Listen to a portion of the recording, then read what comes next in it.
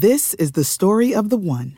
As head of maintenance at a concert hall, he knows the show must always go on. That's why he works behind the scenes, ensuring every light is working, the HVAC is humming, and his facility shines. With Grainger's supplies and solutions for every challenge he faces, plus 24/7 customer support, his venue never misses a beat.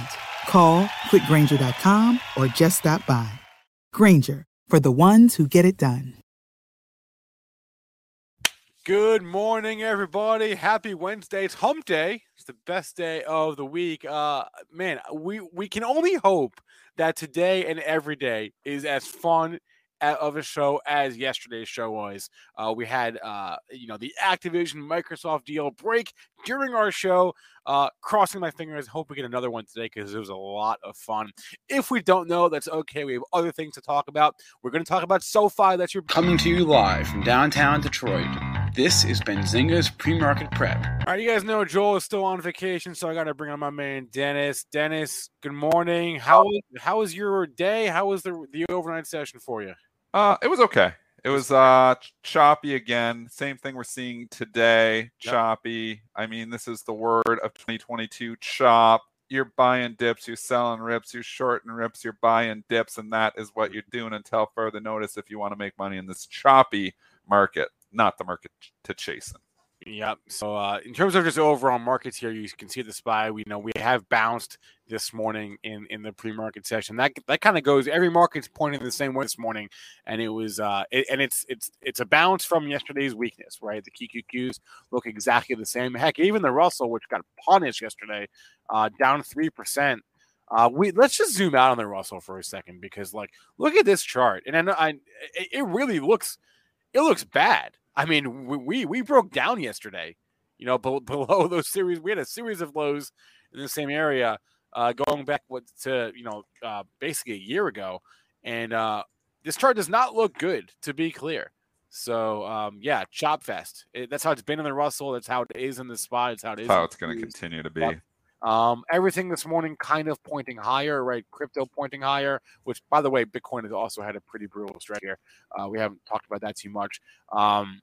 Everything just broadly pointing higher here. But, yeah, here's that crypto. Look at that crypto move the last few months. Ouch. Par for the course, honestly. It looks like a horrible chart. Stop at the Bitcoin chart because I haven't looked at it for a while. That is a head and shoulders sitting on the neckline ready to break. Oh, look at you. Oh, that is an ugly chart. That is a chart that looks like it wants to go to 30,000. Can we? So I have a small little chunk of Bitcoin left in one of my accounts. I should go dump that. Honestly, just to have no Bitcoin. Here, let's overlay Ethereum here. I mean, it's the same thing. I should dump my Ethereum too.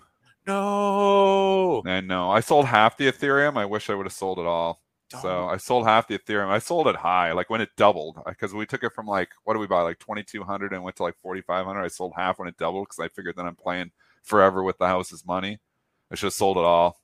Mistake. Should have sold the whole thing. Been rebuying. It's already come down to where are we on Ethereum? 3,000 now? Yeah. I don't even know where we're at. Yeah, we're at where are we? We're at 3,100. Give or take. Yeah. I don't know. It's a nothingness trade, right? So I mean, this is the kind of stuff they don't like. I think Bitcoin's the next shoe to drop. It's been, people say, well, it's already dropped. It's down from 60,000 to 40,000. I mean, there's no panic in Bitcoin. They're all hodling. They're all talking and, singing by the fire with Kumbaya. There's going to be some pain there. I think there's pain coming to the hodlers. Yeah, and at a certain point, there gets to be panic. I would say maybe that doesn't happen to like 25,000, honestly, or like below 30, maybe you start. That's why I think it's got more pain. I don't think it's going to just be, let's just ride. The chart looks like a head and shoulders. Not that we're big pattern traders, but that looks like an ugly chart ready to fall off a cliff. Two is we've seen so many growthy names coming down. I mean, Kathy cannot catch a bid at all. Every time you think it's going to rally, ARKK, they just pull the rug out from under it again within an hour. It's like you can't even sustain a rally for an hour. So, I mean, they're oversold. But Bitcoin's not oversold here. Bitcoin could just I think Bitcoin could easily see 30,000. I think it could see it sooner than later. So, Bitcoin bear right here. I mean, look, I own Bitcoin in like a long term. It's a long term thing. I don't intend to sell it. I just don't know if I got suckered into the long term thing in Bitcoin because I'm a valuation guy. No, you are. I'm like crunch the numbers, put the CFA cap. That's how you kind of get into. I'll stick some little storied stocks, but most of the time I'm a valuation guy, GARP guy, growth at a reasonable price. Bitcoin has no valuation because it's nothingness. I mean, it's digits, in a screen. It has value because other people perceive it as value. I can see, use cases in other countries where, obviously El Salvador or other countries where, if inflation's running rampant and the currency's unstable and they need a stable currency. I can see that. I can also see use cases in the black market, like big time. I think that's where it came from, really. Like you could see, transactions happening like that. So I don't think Bitcoin, is a zero, like some people have been saying, but I don't know how you value it. I don't know how you just say, okay, it's worth this or it's worth this. And that's why, I just, and do I think it's going to 1 million or 2 million or 5 million? I don't think so, but it's a tough call. So that's why I was like, I want to have a little exposure. Mark used to go talk us into it. It was great because we all bought around, I bought around 17,000. And I never took any heat on it at all, like zero heat. That's when I had to run up to like 30 and 35. And we know when it got to 50, I sold a piece. And then I traded the majority of it over for Ethereum because I thought the use cases with Ethereum was better with the whole NFT stuff. Okay, yeah, so that's what you did. So great. So don't jump ship now. This is what I do. Stay with me here, man. I jump ships. I'll stick with some Ethereum. I'm going to stick with some Ethereum. I might sell all my Bitcoin. I might sell all my Bitcoin because you know what? I'm not a hodler and I'm not a believer like a lot of other people are. I could easily see. I wish I would have sold it all when I was bearish at 52,000. I could easily see a scenario where over the course of this calendar year, Bitcoin hits 30K. I think so. And 90K. I don't see the 90K. I think we're in this. No, you don't. Yeah. Or obviously I would hold it. I don't know what to say. I'm very torn in a lot of things in crypto. That's why I'm not a crypto trader. Yeah. I've made 3 or 4 trades in crypto. There was a buy of Bitcoin, a buy of Ethereum, a transfer from Bitcoin to Ethereum, and then a sell of most of my Bitcoin, the extra stuff. And then I sold some Ethereum too and it doubled. So I've done a little bit of trading in it. But I'm definitely not a crypto trader. I'm definitely not a hodler of anything. I mean, if it, obviously there's been some long-term holds, but I'm not this big long-term hodler. I hold if it's got a story's intact. I think Bitcoin still has the story, but I think it's going to cool off more. So I think you're going to get a shot at 30K. I'm also just my opinion. I'm not the best person because again, I don't intend to. I own so little of it that I don't intend to ever sell it. It's not that kind of a thing for me. But anyway, you can say that, but then I own little of it compared to my overall portfolio too. But then it pisses you off when you're up 100%, then you're up nothing.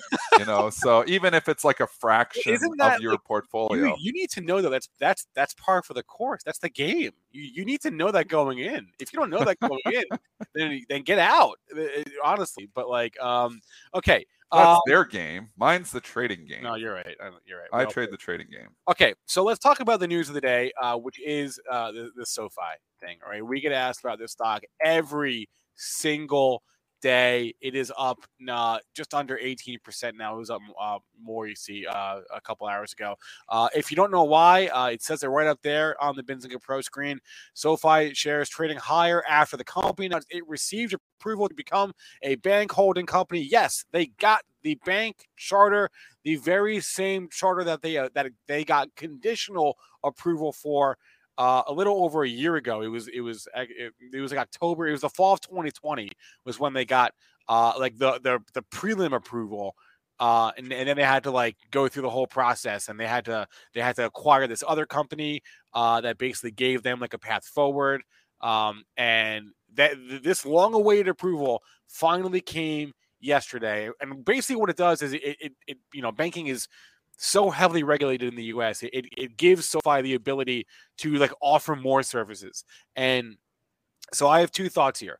As far as the stock right now, as far as today's action, you can see we've already the pre-market high is what 14.62, and so we're already 40 cents off that. Maybe we keep going, but I could easily see a scenario where by the end of this week we're back to 12, where we were yesterday. I can see that scenario, no problem, right? But that does not concern me, and I will tell you why. Dennis talks all the time about value, fundamentals, right? Fundamentals matter. Fundamentals matter. And he says that in the context of stocks rising, right? Like if the fundamentals don't match the stock rising, then they come home to roost eventually. But the same thing applies on the way down, right? The reason like I'm super excited for this headline, regardless of whether the gains from overnight actually hold here, is because this was always the thesis. It was always, if they get the bank charter, then they can it opens the doors to a world of possibilities, other services that they can now provide.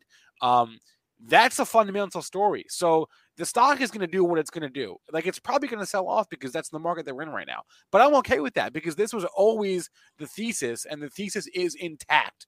If they did not get the charter, that's a whole different ballgame. Then we probably head for the exits, right? But they did. Okay. So maybe it goes to 15 today, maybe it goes to 13 today, right? Maybe it gives back half these gains. I don't know. But the thesis is intact. That's my take on SOFI. It's great news for the stock. It is a moving headline, like you said. So we'll give it that. I don't think it's going back to 12. I'm not chasing something up 18% just for the simple reason is that if we were in a different market environment, you'd have a say where, okay, I think, this could have some follow through, but we're just in the market environment where we fade everything. They've already started fading this. I mean, this was 1460 this morning. It's already starting to fade. Yeah, and Dennis, can you even imagine if it was a year ago? Right? Oh, yeah. This thing could rip up to 15, 16, 20. 20. If we were a year 20 ago. Easy if it was a year ago. Yeah. We're just not in Kansas anymore, and that's the problem. Right. I'm not chasing any stock up 17% because the odds are you're going to lose on that. I'm not necessarily.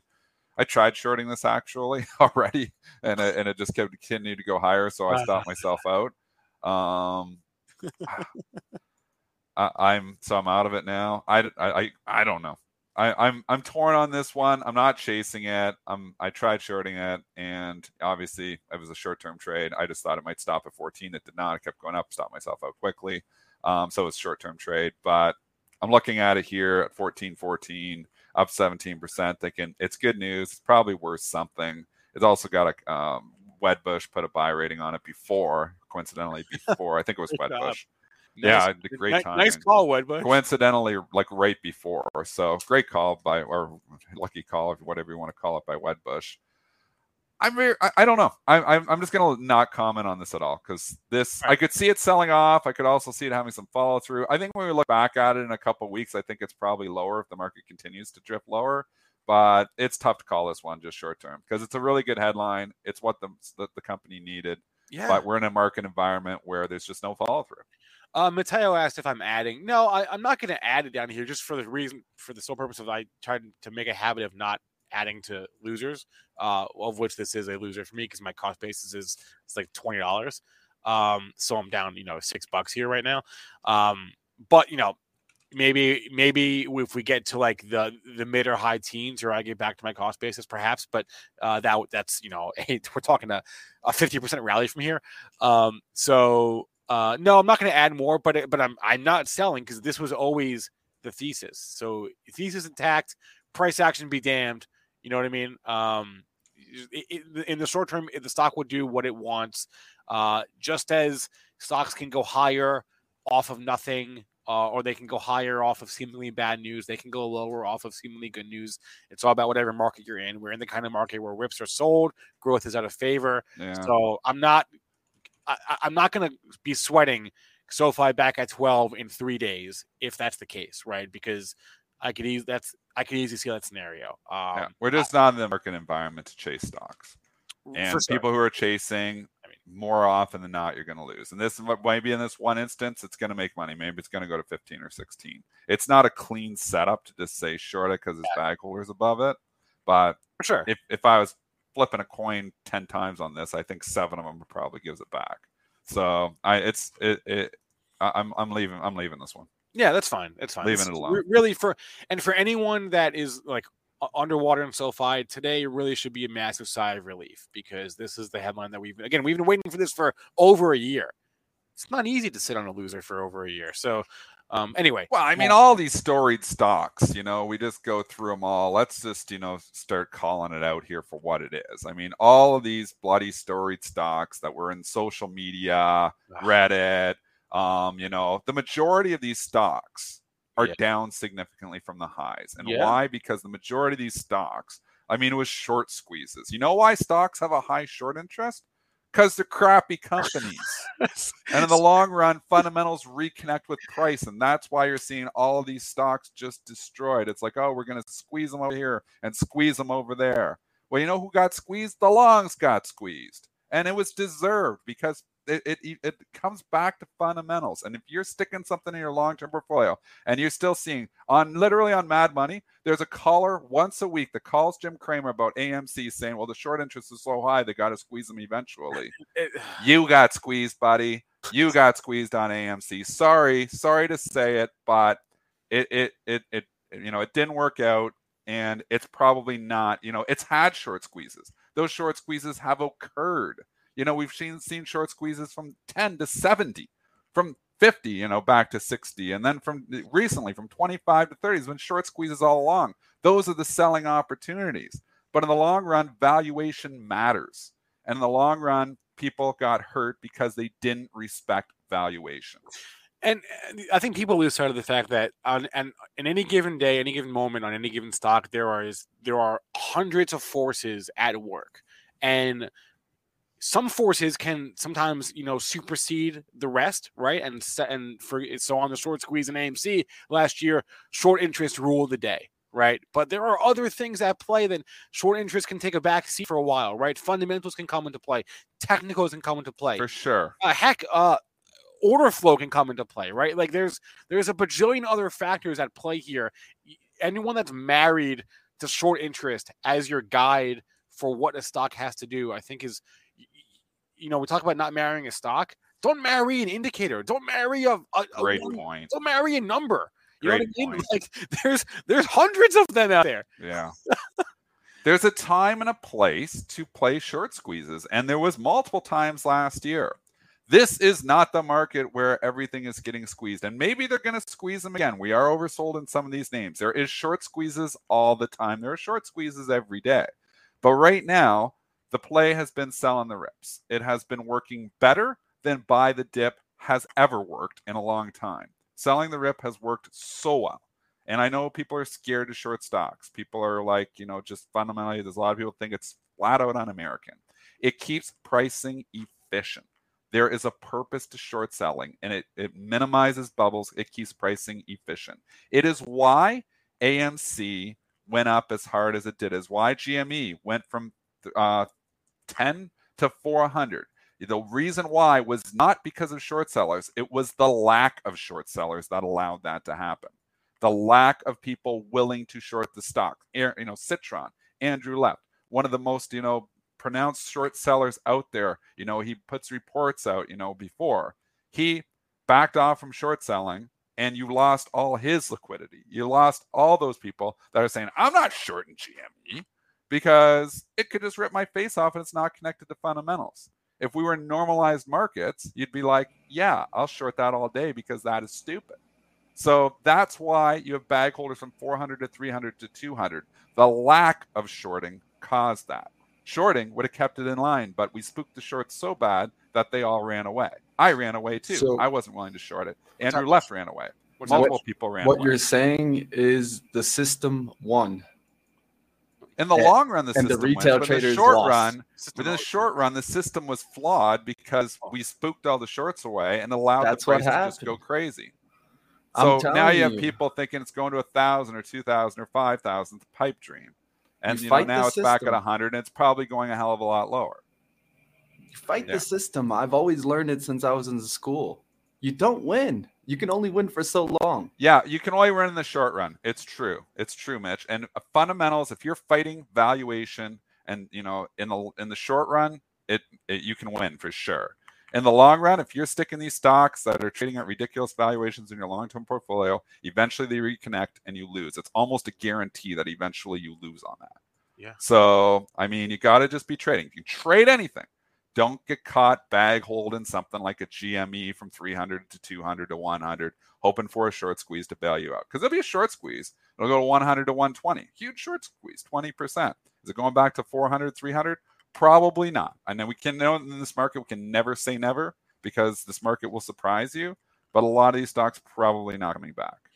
And someone, I'm probably getting a lot of hate mail. You're right. So- I'm probably getting a someone's- lot of tweets at me right now for hating, but this is a reality check. Yeah. It's a reality check, and it's needed because we want to teach traders what to do and what not to do in this environment. 22 years of experience. I know eventually the 22 years of experience allows me not to get killed in a stock like GME. And because if I was a newer trader, and I was just new to shorting, I was like, I'm going to short that.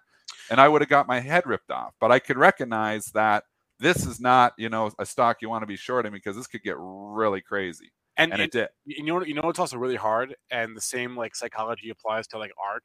It's really hard to when you're on the way up, it's really hard to get the idea through like the party will end, because nobody wants to think about the party ending when you're on the way up. Right. I remember like summer of 2020, and I was riding the ARK wave too. You know what I mean? Because I bought it earlier that year, and it was great. But in the back of my mind, I knew like this party is, I don't know when it's going to end, but it's going to end. Right. And like it's so hard to like say, hey, you need to like think about what's going to happen here when the party does end. You need to like have some sort of a plan, whether your plan is I'm not going to sell because this is a small piece of my portfolio and I know what I'm in for, or my plan is I'm going to sell at this number or this percent loss or whatever it is. You know what I mean? Yeah. It's really hard when the party is raging. It's really hard to say, to be the Debbie Downer and say, look, the party is ending eventually. Right. And the party is probably not like people are hoping for a kickback, they're hoping for another party. They're hoping, and there's going to be little short squeeze parties, and there's going to be opportunities to squeeze shorts. But right now we're in a long squeeze party. We are squeezing longs. We are squeezing everybody who's hodling all this stuff that's trading at crazy valuations. We're squeezing Kathy Wood. And let's see, we know just as much, like Karen Feiner was saying, it's like a pendulum. As much as it got stupid on the one side, don't kid yourself. It can get really stupid on the downside too. And maybe that's where your long-term opportunity comes in. But right now, I feel like the pendulum swung on all these growth stocks to ridiculous valuations. We're come back in, but we're maybe not even in the middle yet. And don't kid yourself. The pendulum could swing the other way. And I would not be surprised if a lot of stocks that are growthy stocks end up looking like Clover. Bring up CLOV. Yeah, disaster. This is just your disaster of disasters. Here's a stock that was a storied stock, everybody talking about, obviously Schmoth and the whole thing. And we were squeezing the shorts, and they squeezed the shorts. Don't kid yourself. The short squeeze happened in June of 2021. This thing went epic from $8 to $28 in 2 days. It was the most epic of short squeezes. That is a short squeeze of all short squeezes. That's like textbook stuff, looking at, like to an extreme. Now, but if you didn't get out when the getting was good, didn't get out, sell your peanuts while the circus is in town, like Harlan Pyan says. If you didn't do that, now you're looking at this at $2 and thinking, well, eventually it'll go back to 28. And in all likelihood, eventually it might just continue to go lower. Stocks that go from 28 to 2 usually don't go back to 28. There's going to be the odd case that it might. But I mean, a lot of these growthy names, don't kid yourself, may eventually look like this because not all these stories are going to work out. A few people in the chat mentioning DWAC. First of all, DWAC is not a short squeeze because the short interest isn't high at all. People are scared of that. It's a 12% short float. That's very reasonable. I don't know why it's going up. Full disclosure, I did take a flyer on the stock at like 3:40 p.m. yesterday. You're trading live on the show? Yeah, because Joel's gone, so I can do whatever I want. I would have smacked your hand behind that DWAC, but you know what? Here you are. You're making some money. So I'm in from 88. I actually, my stop almost got filled at like 3:59 yesterday, like a minute before the open or the close. But anyway, so I have a very small position flyer on this one. I'm in from $88. Yes, I'm chasing it. I'm doing everything wrong, but I've got a tight stop, and I'm okay with losing some money on this. But I'm thinking, well, you're doing everything right. The price is moving up for you here. What price did you buy it at? 88. 88. So you're 92 here now. So I think there's room to 100 on this. I will say that in the charts. I would think psychological resistance comes in. I'm not coming in for the last $8 though, because it was $50. So this definitely is the definition of chasing of 6, but it's working for you. And there is room to 100. And there's a time and place where you can break rules and you can do some chasing. You can do anything you want as long as you have a tight stop. And, in this market, I've been saying, it's hard to have tight stops because you get stopped out on everything. So you got to just almost have them a little bit wider. But You can put on any trade as long as you know where your out is. I don't care what you do, but when, if you're squeezing the hell out of all the shorts, that's fine, but have your out. You know where the trade is, like saying, okay, I'm going to admit I'm wrong at this point, and I'm not going to bag hold, GME from 400 down to 100. So have yourself your out. So put on any trade as long as you have an out. So yeah, just to walk in with you, my logic, my thinking was, as far as that out is concerned, my thinking was, all right, like I bought this around, let's go to a 1 minute chart, just to get some clarity. So I bought it around, probably somewhere around here in this general area. And my thinking was, like, at the time, the VWAP was like 81 or something like that. And I thought, all right, that's a reasonable spot. So I dropped the limit order in there around in the $81 area. So that's where I'm at right now. We're at whatever, we're at 93 now. So I'm thinking it probably goes to 100. And I think there's room to 100. Yeah. Sometimes if I've got a target of 100, I know it'll thicken up around like 98, 99. So if I really had a target of 100, I'd probably go like 98 and a half, maybe 99, because I know it's going to start to thicken up when you get in the 99s. And to tick that 100, if there may even be some size there, sometimes tough to do. So I usually get a little bit before it. Yeah. It's like even when I'm selling at the point, I'm usually selling in the 90s. I don't want to wait till the point, because the point is the next point where it takes it out. And sometimes there's some institutional offers there. Sometimes it's just, those whole number theories, sometimes optionality that holds it back. Get ahead of that. And so someone asked what happens when DWAC becomes operational. I will not be around for that. Okay, I'm going to be a long gone by the time that happens. So don't you worry. Let's move on to actual, let's go back to the schedule for the day, and let's move on to actual companies that have real revenue here. We have some earnings this morning. Morgan Stanley is out. Bank of America is out. Let's look at their numbers real quick in the news feed on Benzinga Pro. Morgan Stanley, their EPS came in above estimates. Their sales came in a smidge on the light side. And then Bank of America will do at the same time. Bank of America EPS beat, sales came in a little bit light as well. So let's go to the charts. We can look at BAC and Morgan Stanley together. Hey, it's almost as if the bank stocks got overdone the last few days. It's almost as if the bar was set really low for Bank of America and Morgan Stanley. Look at that. Yeah. If I'm Goldman Sachs, next quarter, I'm reporting after Morgan Stanley. That's what I'm doing, because never want to be the first to report. If you're going to disappoint, you want to be the second to report.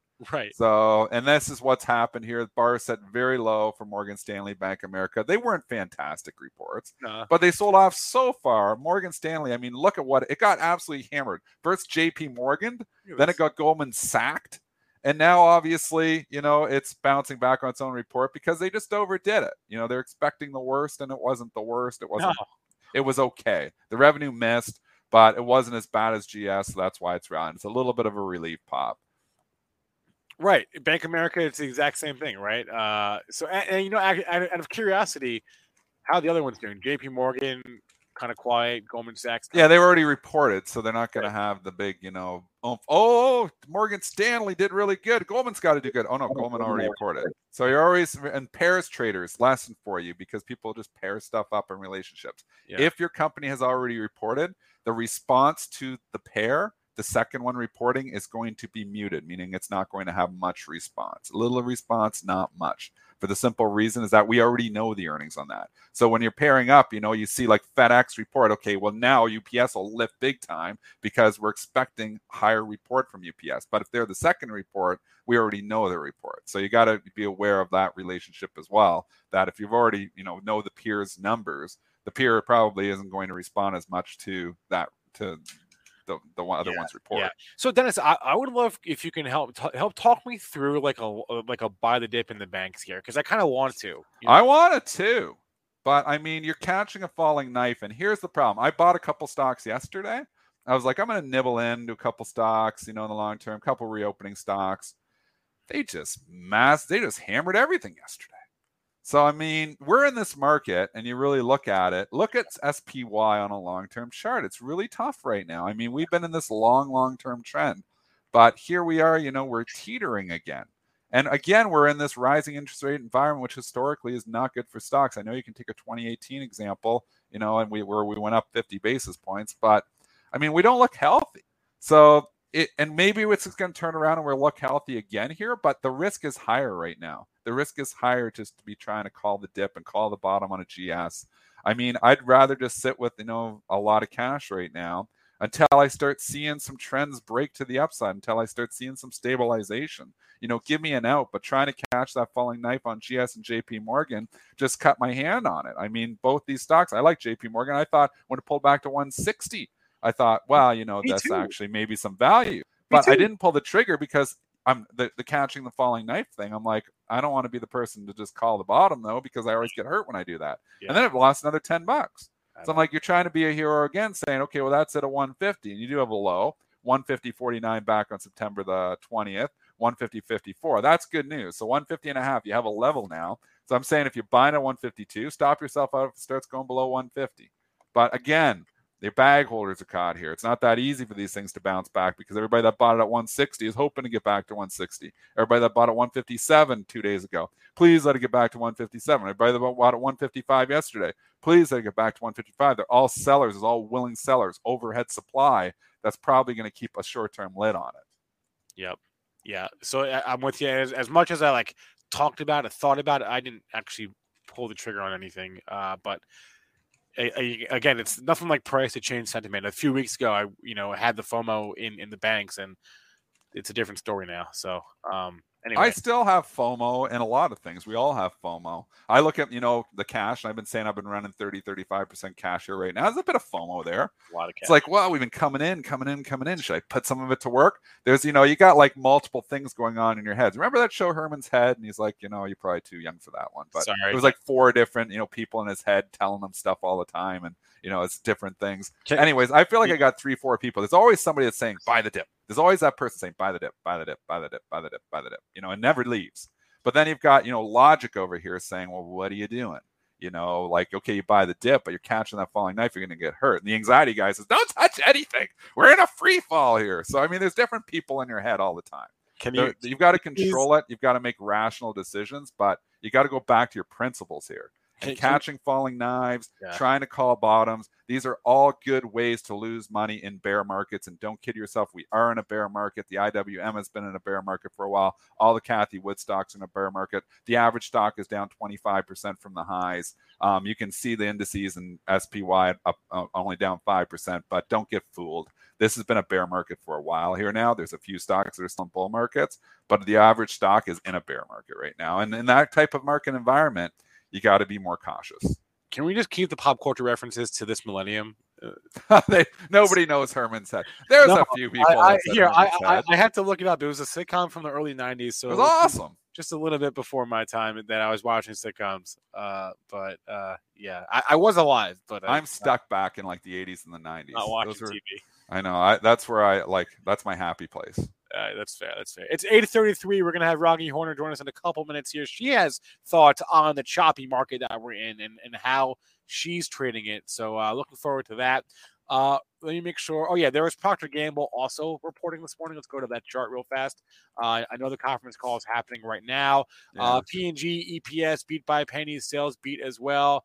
They gave some EPS guidance for the year that looks light. Interesting. Okay. Doesn't look great to me. Well, what is the chart doing? Let's go to a 15-minute chart. Oh, it's very choppy this morning. So not much to say from that. Let's zoom out to the daily and take a look at that. I like that. But go back to the this morning's chart though, because twice it looks like it tried to pop up to like the 160 area and getting rejected, which is where it should get rejected because that's where you're going to have the resistance from the last couple of days. It's where it broke down from. So it's holding technically for a nice setup actually on the short side. So I'd say if I'm shorting the stock, on the 159s, I'm stopping myself out above those highs around, above 160. I'd probably get myself to the high from 2 days ago, 160.49. So you're risking about $1 here. Just saying maybe, comes in and maybe this gives it back. I would be more inclined to short the stock than to buy it. Okay. On the daily, a little bit, there are many charts that look a lot worse than that. So for the P&G daily, as my chart just died on me, but anyway, we talk about staples outperforming, right, as they have been relative to technology. So we'll see how that stock plays out today. But it's been a strong stock. It's been a strong sector, right? again, at least relative to technology in the past couple of months here. But it is 8:35. Let's bring on today's guest, Raghi Horner. She's the managing director of futures at Simpler Trading. She also runs the website countdowntrader.com. Raghi, good morning. Welcome to the jungle. How we doing? Hey, great to be here. Thanks for having me.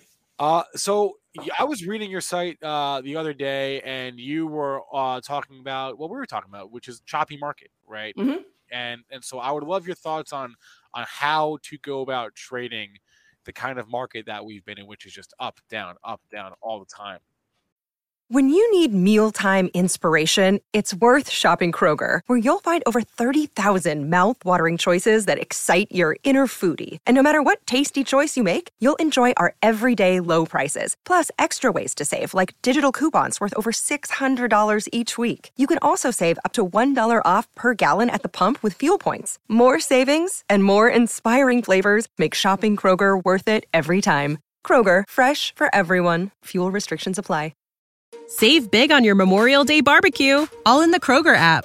Get half gallons of delicious Kroger milk for $1.29 each. Then get flavorful Tyson natural boneless chicken breasts for $2.49 a pound, all with your card and a digital coupon.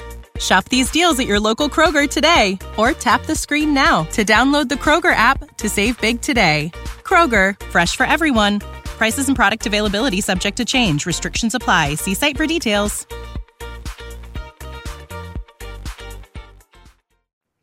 I love the discussion that you all were just having about staples and financials and buy the dip versus, where we are now and whether it's FOMO. Awesome stuff. I hope people are listening in because this is the psychology. And I do remember Herman's Head, my friend. Oh, nice, Raghi. You got my back. And that is oh my gosh, that's such a great analogy for the committee in the back of our head right now looking at this market. So my experience, and I think both of you have seen this before. In chop, we can't play the rising tides. If the markets are trending, we can go pretty much broadly into everything bullish. I think it's more effective to be long indices, to be effective the sectors in a broad way. Take advantage of everything. Bet on all the horses, right? In this environment, to your point, we've got to get so granular. I look at staples right now. There's a few corners of financials, the stocks that we have earnings in the rearview mirror already. We're down to more minor, lower weighted financial stocks. I'm starting to look at financials, but not broadly. I've got to pick those outperformers. So I agree with what you all were saying there, which is we've got to ignore the chatter in our head and we've got to focus on those relative outperformers. Very small pool, receding pool of bullish opportunity, but I think there's still some out there. So let's see. Where are you looking? Like energy, which sectors? Energy, right? Energy. Would be one, and that's it. Energy's been hot. Energy's been smart, but what else is going to go higher in an inflation market? I love regional banks. They're in fuego right now. So we saw basically XLF, the financials, get punched in the face yesterday. They did. But KRE was just, that's no thing. So I like the regional banks. Wrong. They do well in a strong dollar. I know the dollar had a little bit of a wobble last week. I still like dollar UUP, but energy, absolutely. Crude oil, whether you want to play the micro, the mini crude futures, or you want to go USO ETF, 6 of one, half dozen the other. Choose your own adventure.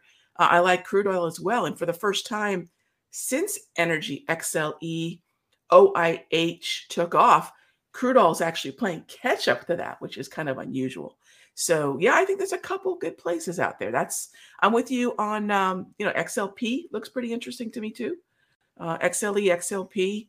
Let's crack those ETFs open and find out if there's some relative outperforming stocks within them. Even in healthcare. Money's been hiding in XLP here for a while. It's been hiding in value for a while because it's just been getting trashed in anything growth related. The question is, do they eventually, if they continue to hit, this growth, these stocks, do they eventually start hitting the hiding places too? That's what I'm concerned about. I wonder if at some point we haven't seen any real sector rotation in 2 years. Why rotate out anything right now that isn't related to tech? I'm actually looking at the dumpster fires right now. Very long time horizon. Yeah. I'm just wondering at what point with inflation do we start looking at agribusiness? I'm already looking at things like Deere, Archer, Daniel, Midland, even maybe Cat. So, where are those dumpster fires that when everyone looks around and says, yeah, I don't want to buy tech up here, I may not want to buy cloud or Sky or SMH, gosh, maybe tan is starting to look good. You don't know at what point some of these dumpster fires are going to be favored. So I'm looking tan, for holy, you think about, okay, this is the future, solar, we got to go to clean energy. I mean, wow, future, definitely not now. We were back in February 2021, 1 year ago, topping out 126. You're at $67 on tan. I mean, it's basically been cut in half. So I guess if you believe in the long-term story here, you are getting some of these storied stocks at a very big discount. When I look at the weekly, it's kind of interesting where 68's been kind of if you go back to April, I think, of last year, we had an interesting wick down on 68. Not that I want to use weeklies, but I'm just trying to figure out where. I don't want to be the first in a trade. I don't want to be alone in a trade. But where are we going to start to attract a bid? Where are we going to start to see people maybe look at something and say, this makes sense from this level? Maybe not from $1.20, which is lunacy, but maybe this thing makes sense at 68. Maybe this thing makes sense at 70. And then we as traders start to say, are the patterns there? Are the readings there that make me see a setup and get me in? Speaking of mood, that actually reminds me of my very first dream job. I wanted to work on a farm. I wanted to be the CIEIO. Hey! All right. I'll laugh on that one. No. Hey, I gotta love I've been that. sitting on that joke for like 4 years. So he was waiting for the opportunity. He saw that opportunity struck. I love the commitment to that. Thank you. That tells me everything I need to know about you. You're my kind of people. Love the commitment. Anyway, all right. So back to the overall market here. So you hide in some of the defensive areas that have been outperforming relative to tech. I also want to ask you about. You have a strategy where you for playing the market into your earnings. We're basically we're at earnings season now, right? So, but I would love for you to explain your pre-earnings season and maybe into earnings season trading strategy for us. So basically, when we're going into earnings, I will tell you straight up, and I think it's so important for all of us to say, hey, this is what I'm not good at. Whatever that guesswork is within 2 weeks of earnings, I'm no good at that. I think that for me, being primarily a long call, long put kind of trader with the options going into earnings, within 2 weeks, the implied volatility starts to favor option sellers. So I know that I don't have an edge anymore. But 6 weeks out, 4 weeks out, I find that move into earnings, everyone jockeying for a position, the whisper number starting to sway sentiment and trend. That's my window. So I think the first thing is, what's the best window for us? For me, I almost never hold through earnings. I find for me, it's just not a really high probability strategy for whatever it is that I bring to the table. But that 4 weeks out, that 6 weeks out with a 2 week earning cutoff. So what's so funny is right about the time we're all talking about earnings for a particular stock. You're done. I'm done. Yeah, you're out. I'm done. I'm out. Exactly. Yeah. Because you have media influence. So if you're just trading purely on technicals, all of a sudden you start getting media influence in that, week or two before a company reports. Like, oh, we're coming into bank earnings season. CNBC is going to talk about it every day, and that's going to get people interested. So, there's obviously different, plays in there. I like to play the earnings run up because of that media, talking about it. But if you're purely trading technicals, you basically want to avoid, all the media influence. After that Herman's head comment, I'm going to agree with everything you say today, Dennis. But actually, I totally agree with what you just said. That media influence, the implied volatility, we're playing a completely different game. Now, the washing machine is in the spin cycle, and I don't want to deal with that. So then that would mean that you're looking at retail now, because retail reports probably in the end of February / early March. So that would fit into your window. So is that something that you're looking at, like the retailers like Costco, for example? So anything like Costco, Costco is actually one of the spots in XLP that I don't like. I'll take Coke or Pepsi or even Mondelez over Costco or Walmart. Yeah. Right. So only because the structure is relatively outperforming to the upside. So if we're seeing some stocks slip down the mountain, some of them are just hanging in there a little bit, like a mountain goat. I need mountain goats. That's what I'm looking for. Well, I look at XRT, and that's been pretty bearish since mid-December. I look at, we're south of the 200, which is just that equator between bullish and bearish psychology. And so what I'm going to have to do with XRT is find some relative outperformance. The problem is XRT is not high concentration weighted. In other words, everything's about a percentage and change, right? Everything's about so I never know what's going to be leading the charge on a particular day.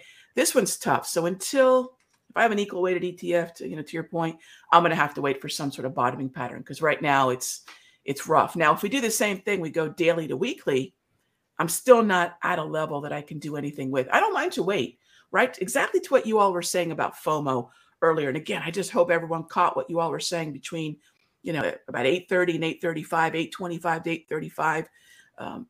Don't succumb to the FOMO. It's okay to sit on our hands. It's okay to say, well, frankly, this sucks, and we'll wait for something better. Hey, remember when GameStop was the number one holding in XRT for like a hot second? That was fun. Then they reweight it quarterly, so it was like, it went up to like what, it was like 19% of the XRT at one time. Something got crazy. Yeah, it was absurd like that, and you can actually see it on the chart. That was it. Yeah, that's the GameStop. That was GameStop right there. Yeah. Anyway, fun with ETF weightings. Rocky Horner again. She has been on with us. She's the managing director of futures at Simpler Trading. Also runs CountdownTrader.com. Rocky, since you are a futures expert here, do you have just any thoughts on any of the futures markets before we let you go? I've been really avoiding ES, NQ, YM. I'm leaving the indices alone. Let's find the individual sectors. I do like the way crude oil looks. I like the way RBOB looks. I don't want to abandon the US dollar, but a better way to play that, rather than getting long dollar, which is that basket, let's short euro. I still like the idea of euro struggling under a tightening cycle here in the US. And so that's kind of where my head is at right now. It's, like I said, it's a receding pool of opportunity. It's so difficult to shut down we get to trade everything mode to, hey, we have to be so much more discerning. I did wear this for you all today. What? Yes, time in hands. Bitcoin. Nice. Bitcoin. You're not selling your Bitcoin, Rocky, right? Oh gosh. So we talked about time horizon. Yes. We have our trader time horizon. I think some of the opportunities, whether it be Moo or TAN, that might be 4 months out. That might be a longer time horizon. It's a completely different game. And I think when people don't accept time horizon, they don't understand the game they're playing, it's going to burn them. But that applies to everything we do. So it's for you guys today. Yes. Last time you were on, you told us that you bought Bitcoin like a long time ago. She's in it forever. She's a hodler. Yeah. 16 because I got very lucky. Yeah. My nephew said they're confiscating. What was the price in India. then? Oh gosh, my cost basis. I'm going to sound like a jerk when I say it. Yeah, you are, but that's okay. We want to hear it. It's under $500. Hey, look at that. There you go. That's amazing. Now that's holding works. Amazing. Now, I told you all last time, just sometimes it's okay to say it's dumb luck. Then once it's interesting, once you have some, stake in the game, then I started to do some research. Then I started to read a lot of books and say, oh, what have I got here? But I've got Litecoin too. I've got a lot of other coins. I've got some crazy stuff. I bought a lot of stuff back in 2016. Bitcoin just happened to be the one I bought the most of, because it's sort of the reserve currency, to use a Forex parlance of the awesome of our world here. So people in chat asking for Roggy's Twitter handle. I put it in chat. It's at her name, at Roggy Horner. Yes. Definitely check her out there. Roggy, always a pleasure. We love talking to you. Have a great rest of the week, and we'll talk to you soon. Thank you both. Look, she counteracts you, Dennis. Oh, I'm going to sell my Bitcoin today. No, Yeah, she does totally. not going to happen with Roggy. Awesome. We love Roggy. I got too much short-termism in me. She's the greatest. All right. It is 8:48 here. I've been writing down tickers as I see them in the chat, so I caught a few of them. Someone asked about QB, which is a bank, CUBI. It's bring up that chart real fast. Regional bank, right? Customers Bank Corp. Oh wow. I'm going to tell you. Wow. I don't know if I've ever traded it. That's old. Is that an all? Let's go to a monthly. That's an. I mean, the regional banks have been moving though. They've been unbelievable. So I got to add this one to my universe. I don't even have it in my universe here. That's bad that I don't have this in my universe, because it's fairly liquid too. Got to add it to my universe. CUBI. Yeah, I mean, it's a great chart. I guess if Joel were here, he would point you to that quad top right there, right? We got a series of closes in the same area, but like we're splitting hairs at the all-time high, right? Yeah. So that's a great looking chart. And then somebody else asked about SBEV, Splash Beverage, lower price stock, low float. I think it's a low float. What's the float here? Yeah, 25 million shares. This has got to be. This is a Reddit stock, social media pump here. I think, Dennis, blindly assigning a stock to social media is unwise. Just because it probably is. Just because it's making a a crazy move does this not looks like a social media stock. It does not mean it has to be a stock on a Reddit. I bet you 90% of the time I guess right though that this has been driven by some social media account. Crazy moves existed before Wall Street Bets. If you can, they did. But a lot of them are attributed. You got to give Reddit credit. You got to give social media credit because they move stocks, man. Yeah, look at this. Oh, actually, this is a headline that Benzinga broke. I didn't even realize. Come on.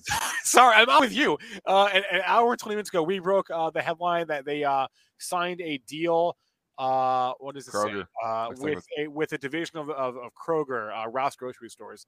So this is a distribution deal for the company. So and we had that. So you see this in red in Benzinga Pro. That means that we had it first. I mean, it says exclusive on it, right? But we had this headline first. Okay, so if you saw this in our platform at 7:30 this morning, you can actually see. Let's go to a 1 minute chart. You can actually see when the spike happened, on that headline.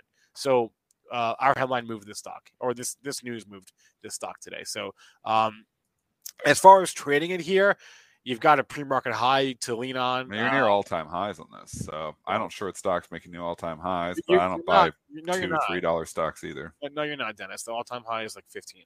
So, well, was there a reorg or something? Because my chart doesn't go back that far. My chart only goes into June of 2021. Well, that's interesting. Yeah, so I'm not sure. And there was a big old gap down there. So something happened there. And in any case, yeah, I mean, I would lean on your pre-market high, your pre-market low, and your opening price as your bogeys, right? And remember, $5 is always a big psychological level for stocks the first time getting up there. So I know nothing about the company. I know nothing about the story. I don't know nothing about what their deal is here. I just know when a stock gets from 3 to 5, they struggle at 5 for the first time usually. So let's see what it does at 5. So that would be your first level of resistance. Doesn't necessarily have to stop there. But, we're always living in the percentages as traders and not the absolutes. And there's a chance or, a probability that 5 is going to be the first struggle point here. And then just a couple of things that I want to hit on quickly, and then we'll go back to the chat, is I saw this headline out of Ford that Ford is going to book over an $8 billion gain on Rivian. On their Rivian investment. So they're selling the stake? Are they selling the stake or just selling a piece of the stake? Well, they noted that as far as their next earnings report, right, is their earnings report's going to have some really funky adjustments because of this $8 billion. So I think they already sold it, I think is the point. But it just goes to show who are the insiders, right? It's anyone that bought the thing pre-IPO, right? Nobody who bought Rivian on the public markets and has held it's an all-time low. Right. Nobody's up money if you've held Rivian this long, right? And you bought it at the IPO. But Ford, they're the insiders here, right? So, props to them. If you own Ford, you're benefiting in some way from this. But it just goes to show how not optimal the IPO process can be for people that are buying, the stock after it really goes to show, why does a company IPO? They do it for liquidity. They do it for an exit. And a lot of times there's big sellers into that. They make all the money at the expense of the public markets here. So I'm still long Ford. My thoughts on Rivian, I always say the same thing. Stocks making new all-time lows. You got to go. I'm not buying a stock that just made a new all-time low yesterday. I'm not going to be a hero. Yeah. Matt Miller wants to know if calls in USO are a good idea. I never buy calls. I hardly ever buy calls. Very, very, very rarely because you just get dinged. The time premiums kill you. And if you're going to do it, do some type of spread or something to bring some premium back in. If I'm bullish, I might buy it. I mean, USO has been hot for a while. It's overbought now, though, is the whole issue. It's the only thing that's moving up in this market. Oh, it's funny. It's moving counter to the market to a certain extent, too. If you start to see some of the technology stocks start to buy, they'll start selling off the USO. So, again, we're just in this market environment where that's the only thing that is really working consistently right now, and traders are flocking there. So it's a crowded long right now. I think you're late to the party if you're buying USO. Yeah. I haven't looked at Ford all week, actually. Let me be honest with you. Where are we at? We're hanging out. Yeah. I'm still in it. Haven't sold any. I don't know. Kramer sold some. Part of me wants to sell some. We're up from $7, like a 200%, or I don't even know what that is, 724. Wow, more than 200%. It's a big gain. yeah. So, am I getting greedy here at this point in time? Maybe. But I don't think the valuation's crazy yet. So I got to stick with some stocks. Right. Yeah, you can't sell everything. You can't sell all of it, Dennis. That would be ridiculous. I guess you can, but that's a bold call too. The only time I did that, the majority of my portfolio was in February of 2020. I know. When we were launching so much social media, I was like, this is coming, and I was buying puts on the long-term portfolio, which I never do. But I was way early on that. I was a month and a half early on that. I had to reload. All those puts expired worthless. I had to reload on them all. But I didn't even do that great. If you guys want, if you have some time, I recommend go back and listen to our shows from February 2020. Dennis was every single show I was predicting the zombie apocalypse. Dennis was freaking out. Like he was freaking out. And it got to a point where, because he was like early, the people in our chat were like, Dennis, like, shut up, man. Like every day you're freaking out. And he hedged his entire portfolio. And I haven't done that in years. I even loaded up my pantry. I was like, he didn't know what was coming. Yeah. And nothing happened in the forever. In the U.S. Well, not forever. It took a month, but over a month. That's a long time when you're predicting the end of the world. It's true. Anyway, it's a long time. I'm like, I'm going to be wrong on this. Yeah. And also, I would love your thoughts here, Dennis. It was me and Chris Camilo. We were the two that were, and there was a couple other patchy people that were predicting the end of the world.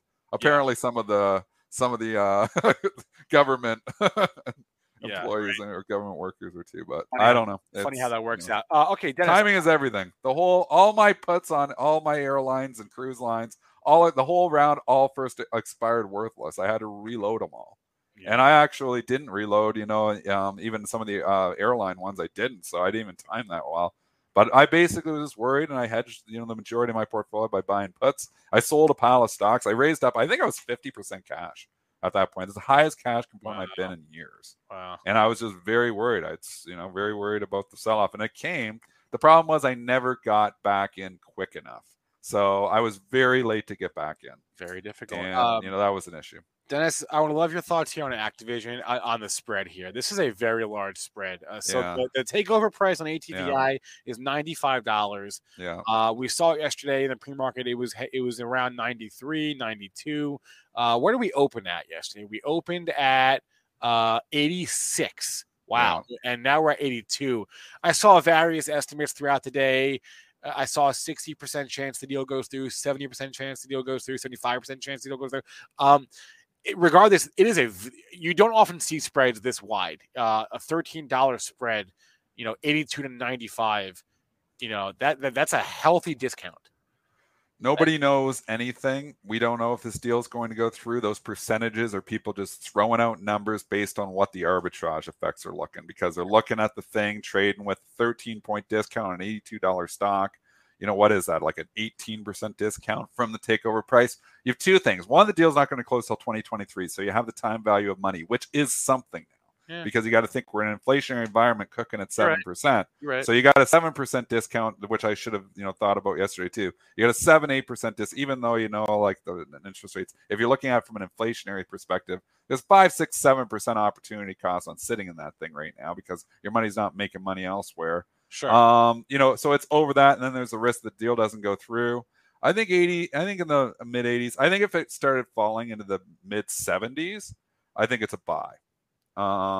Just from a risk reward perspective. But at 82, 83, 85, again, considering that the deal's not going to close for over a year, if it closes, and there is a risk here, I personally think that this deal will get pushed through, because I don't know how you say monopolize. There's a lot of video games out there, all of a sudden, like Microsoft and Activision, it's antitrust issues. Oh, yeah. You got EA, Take-Two, you got all the smaller ones, actually, you got Roblox. What they're going to argue is it's not even video games, it's the entire entertainment ecosystem, right? So you're talking social media, you're talking Netflix, because Activision competes with Netflix. They compete for our attention, right? And that's the same thing that Amazon argues in their antitrust stuff, is like, we're competing against every retailer in the world, right? And when you think about it like that, we've got a small piece of the pie. So anyway, that's what they're going to argue, and we'll see how that goes. And then Sony, I don't think I don't think if they don't approve this deal, it's setting a very dangerous precedent, because I don't see how, with this many companies out there and entertainment and so many options here, I can't see the argument here. But I haven't thought about it for more than a few minutes. Obviously the risk arbs think there's some risk, but again, think about 5, 6, 7% discount for the time value of money, which brings you to like 90. And right in there, maybe 91, and then they're rocking off another $9 on the risk of the deal not going through. At a certain point, you get down to like mid 70s. It's probably a better opportunity. 82, 83. I don't think there's a hell of a lot of downside here in the immediate term. So I don't know if I'm jumping in right at 82 though. And then Sony here down another $4 this morning, and this. In a different market, I would say this is silly. You buy this dip, but in this market, who the heck even knows? Who knows, right? I don't know. I now we're talking stock that's down. In the last 3 weeks, you're down. You've lost, $20, right? Here, so. But you got to put it in perspective, and we've been on a hell of a run for Sony for a long time. So a little bit market effects here too. Hitting it yesterday. Again, remember when the U.S. is pricing Sony during the day yesterday and hitting it off of the Activision deal, we don't have an open market in Asia yet. So the Asian markets never opened until 7 o'clock last night, and they decided to hit it harder. Yeah. So I mean, you're in the secondary market. And then now this morning we're playing catch up to them. Yes. They're playing catch up to us, and now we're playing catch up to them. Yeah, that's why it's down 4 here, because they was trading down last night in Asia, and this is where it went down to. So U.S. markets are kind of guessing how much they're going to hit Sony on this. They were hitting a lot of, obviously, off this Microsoft Activision deal, but then you had an overall market sell-off yesterday too. So I was going to put effects on it. So you're 111, 110. I don't know. If you want to try to catch the falling knife, I think this, 105-ish is a better level, but you're in a market environment where buying the dip is not working that great right now. No, it's not. All right, it's 9:01. We're 1 minute over. We got to wrap. Dennis, always a pleasure hanging out. We'll talk to you tomorrow. We got to hot because our next show starting in a few minutes here, live trading with Benzinga. Everyone, if you haven't checked out Benzinga Pro, it's the platform that's been up on the screen with you throughout this show. You really should check it out. At the very least, get the free 2-week trial, okay? It's pro.benzinga.com, free for everyone for 2 weeks. Check it out. It's got news in real time. It's got our audio squawk.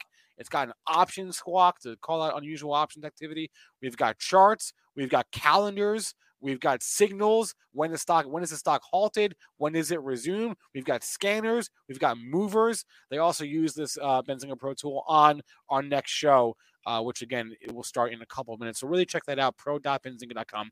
Cannot recommend it enough. Plus exclusive headlines, as you saw earlier, that move stocks, as we were talking about with SBEV. So that'll be a wrap for our show here. Thanks to Rocky Horner. Thanks to all of you in the chat. Please remember, all the information from our show is meant to be used as informational purposes and not for investing or trading advice. Thanks to all of you in our chat for hanging out. Thank you, Brian. I appreciate that. Or I'll pass your feedback on to Charles, because he's our head squawker, and he's the best. So, all right, live trading is going to start in a few minutes. I'm going to end this stream, and it'll redirect to that show, so you don't have to do anything. I know we missed some tickers in the chat. I apologize. We'll get to those on the next show. See you guys over there. Let's go make some money. This is the story of the one. As a maintenance engineer, he hears things differently. To the untrained ear, everything on his shop floor might sound fine, but he can hear gears grinding or a belt slipping. So he steps in to fix the problem at hand before it gets out of hand. And he knows Grainger's got the right product he needs to get the job done, which is music to his ears. Call, click Grainger.com, or just stop by. Grainger, for the ones who get it done. When you need mealtime inspiration, it's worth shopping Kroger, where you'll find over 30,000 mouth-watering choices that excite your inner foodie. And no matter what tasty choice you make, you'll enjoy our everyday low prices, plus extra ways to save, like digital coupons worth over $600 each week. You can also save up to $1 off per gallon at the pump with fuel points. More savings and more inspiring flavors make shopping Kroger worth it every time. Kroger, fresh for everyone. Fuel restrictions apply.